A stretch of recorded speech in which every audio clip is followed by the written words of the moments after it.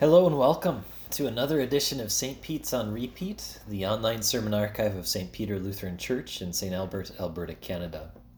The sermon's recorded for June 13th, 2021, during our sermon series on the Apostles' Creed, this one on the first article, and specifically on the fall into sin. Dear brothers and sisters in Christ, one winter, when I was probably 8 or 9 years old, my brothers and I had a snow sculpting competition. We each had 1 hour to make whatever we wanted, and when we were done, we would pick a winner.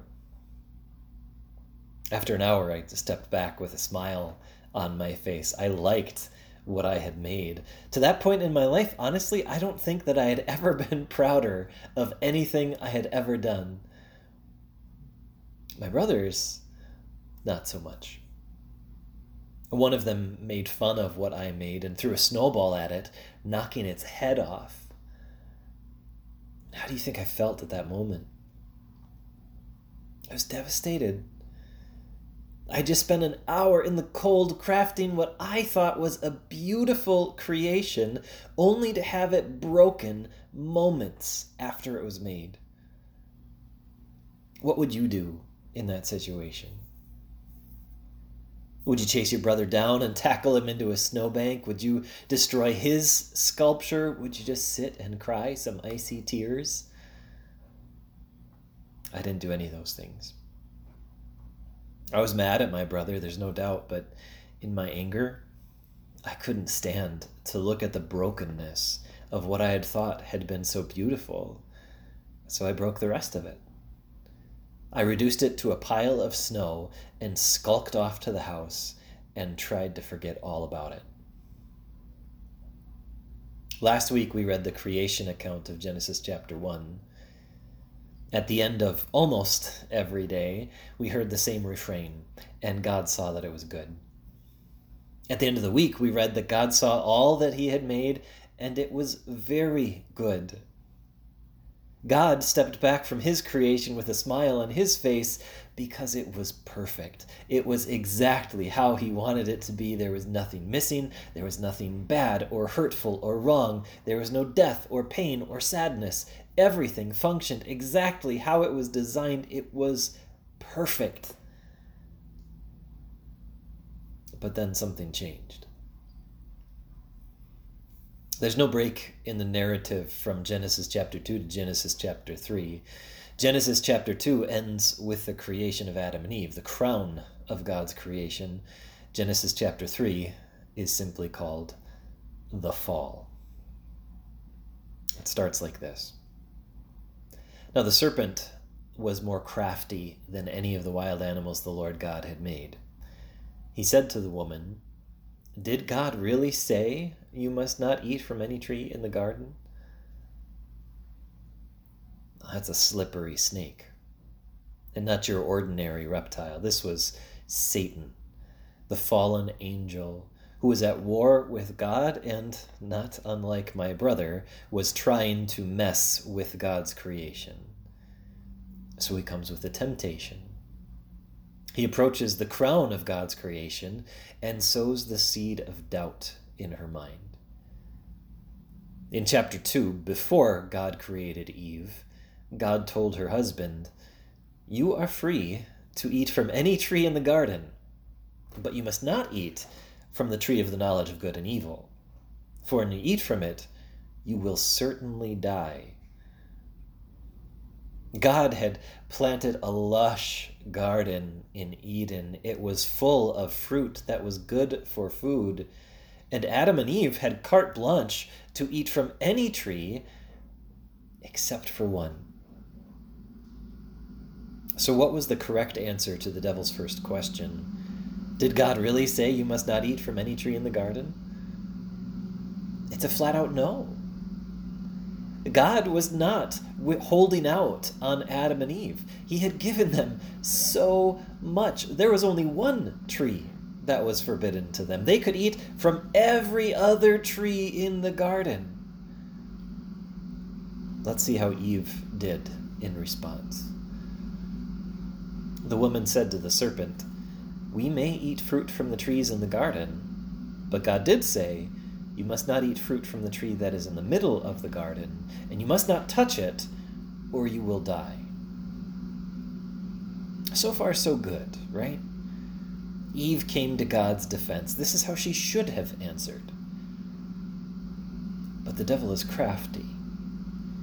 And even though Eve said the right thing, she was standing on shaky ground, and the devil could tell. So he pushed her a little harder. "You will not certainly die," the serpent said to the woman, "for God knows that when you eat from it, your eyes will be opened, and you will be like God, knowing good and evil." If the devil was trying to sow the seed of doubt with his first question, what was he trying to do with his second question? He was trying to make it sound like God was being greedy, or that in his paranoia, God didn't want Adam and Eve to reach their full potential, because then they'd be like God. The devil wanted Adam and Eve to question God's intentions, and it worked. When the woman saw that the fruit of the tree was good for food and pleasing to the eye, and also desirable for gaining wisdom, she took some and ate it. She also gave some to her husband who was with her, and he ate it.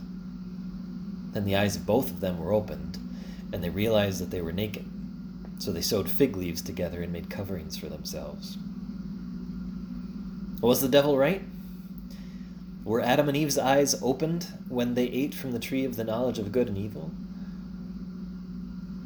In a way, he was right. Their eyes were opened, but not to some secret wisdom that God was withholding. Their eyes were opened to the knowledge of good and evil, to the shame of guilt and sin. They had done the one thing God had forbidden, and they could never go back. Once you lose your innocence, it's gone forever. It only takes one spot for something that had been pure not to be pure anymore. This one act of disobedience had immediate and lasting consequences. Then the man and his wife heard the sound of the Lord God as he was walking in the garden in the cool of the day, and they hid from the Lord God among the trees of the garden. But the Lord God called to the man, "Where are you?" What did Adam do in his guilt and shame? He hid from God. But God was determined to find Adam and Eve, so he asked, "Where are you?" Did God not know the answer to that question? Of course he did, so why do you think God asked it? To give Adam and Eve a chance to own up to what they had done. I do this with my dog. "Blue, what did you do?" I know the answer to that question. The tattered shards of the napkin I carelessly left out on the coffee table the night before are lying at my feet.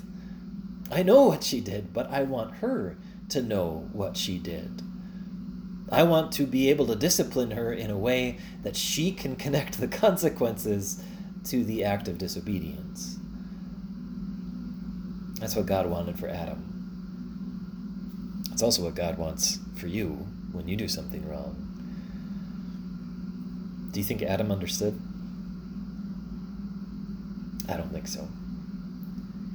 Adam answered, "I heard you in the garden, and I was afraid because I was naked, so I hid." And God said, "Who told you that you were naked? Have you eaten from the tree that I commanded you not to eat from?" Again, God asks a question to which he already knows the answer. But he asks anyway, to give Adam an opportunity to own up to what he did. What should Adam say next? He should say, "Yes, I did. I messed up. I'm so sorry. Please forgive me." But he doesn't. The man said, "The woman you put here with me, she gave me some fruit from the tree, and I ate it." Whom did Adam blame for his disobedience? Eve's the first one to get thrown under the bus. But shortly after her goes God himself. The woman you put here with me. In other words, Adam is saying, God, it's really your fault for leaving this temptress with me. You should have known better. That's heavy stuff. If you were God and your little creation just blamed you for his sin, what would you do? Flick him off the face of the planet? Grind him back into dust with your heel? Utterly destroy him like I destroyed my snow sculpture? That might be what we would have done, but not God. He plays it out. Then the Lord God said to the woman, "What is this you have done?" The woman said, "The serpent deceived me, and I ate." Whom did Eve blame for her disobedience? She followed Adam's lead and passed the buck. Yes, it's true that the serpent set out to deceive her, but she had a personal responsibility not to be deceived. She even had all the tools to prevent herself from being hoodwinked. She answered right the first time. She remembered what God had said, but in the end, memory wasn't enough when desire was stoked in her and Adam's heart for something that God had said was off limits. Again, if you were God in this moment, what would you do? Condemn them both together now that they both failed your test? Start over with a new man and a new woman who would actually listen, give up on humankind altogether, and hand over the world to the lions or the elks? Again, God shows that he is not like us. And that's a good thing. Before he says a word of rebuke to Adam or Eve, God speaks a word of gospel to, of all people, the serpent, Satan, the deceiver. So the Lord God said to the serpent, "Because you have done this, cursed are you above all livestock and all wild animals. You will crawl on your belly and you will eat dust all the days of your life. And I will put enmity between you and the woman, and between your offspring and hers. He will crush your head, and you will strike his heel." I called this a word of gospel. This is good news. But good news for whom? Not the devil. This was bad news for the devil. But that's what made it so good for Adam and Eve to overhear. What's so good for Adam and Eve about what God said to Satan? Their enemy, the one who had corrupted and deceived them, would be defeated. They weren't going to be the ones whose heads were ground to dust under God's heel. That distinction belonged to the devil. And who would do the grinding? The offspring of the woman. This was God's promise that Jesus would come, that God's own Son would be born of a woman to defeat the devil.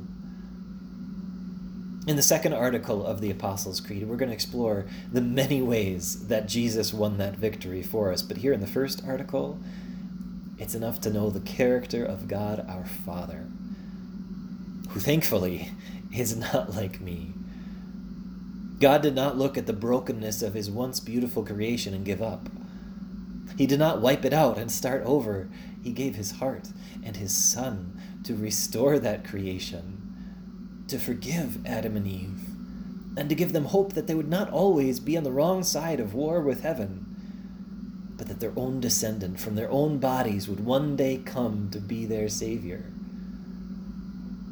God loved them and spared them. God loved them and promised salvation. And while there would still be immediate consequences for their actions, there would be hope for generations. You know, you and I aren't all that different than Adam and Eve. We question God's commands. Did God really say? Fill in the blank. We desire the things that God forbids. We avoid and evade God when he comes calling, and instead of hearts that are sorry for what we did wrong, we shift the blame and scratch and claw to try to justify our bad behavior. We don't deserve God's love any more than Adam and Eve did. But this promise is for you and me too. The Son God sent is your Savior and mine. Our God is not a vengeful God, just waiting for you to slip up so he can strike you down. No, he patiently watches as you mess up again and again, and he reaches to lift you up again and again, to remind you of this promise, and to give you the hope that your sins are forgiven too. That's why God gave you his Son. Because he so loved this world that he couldn't bear to watch you die for your sin. That's why God gave you his Son. In the Lord's great love for us, we are not consumed. His compassions never fail. That's why God gave you his Son. And so while we often associate the Father with the work of creation and preservation, salvation belongs to him too. Because he sent his Son to save you. To him be the glory forever. Amen.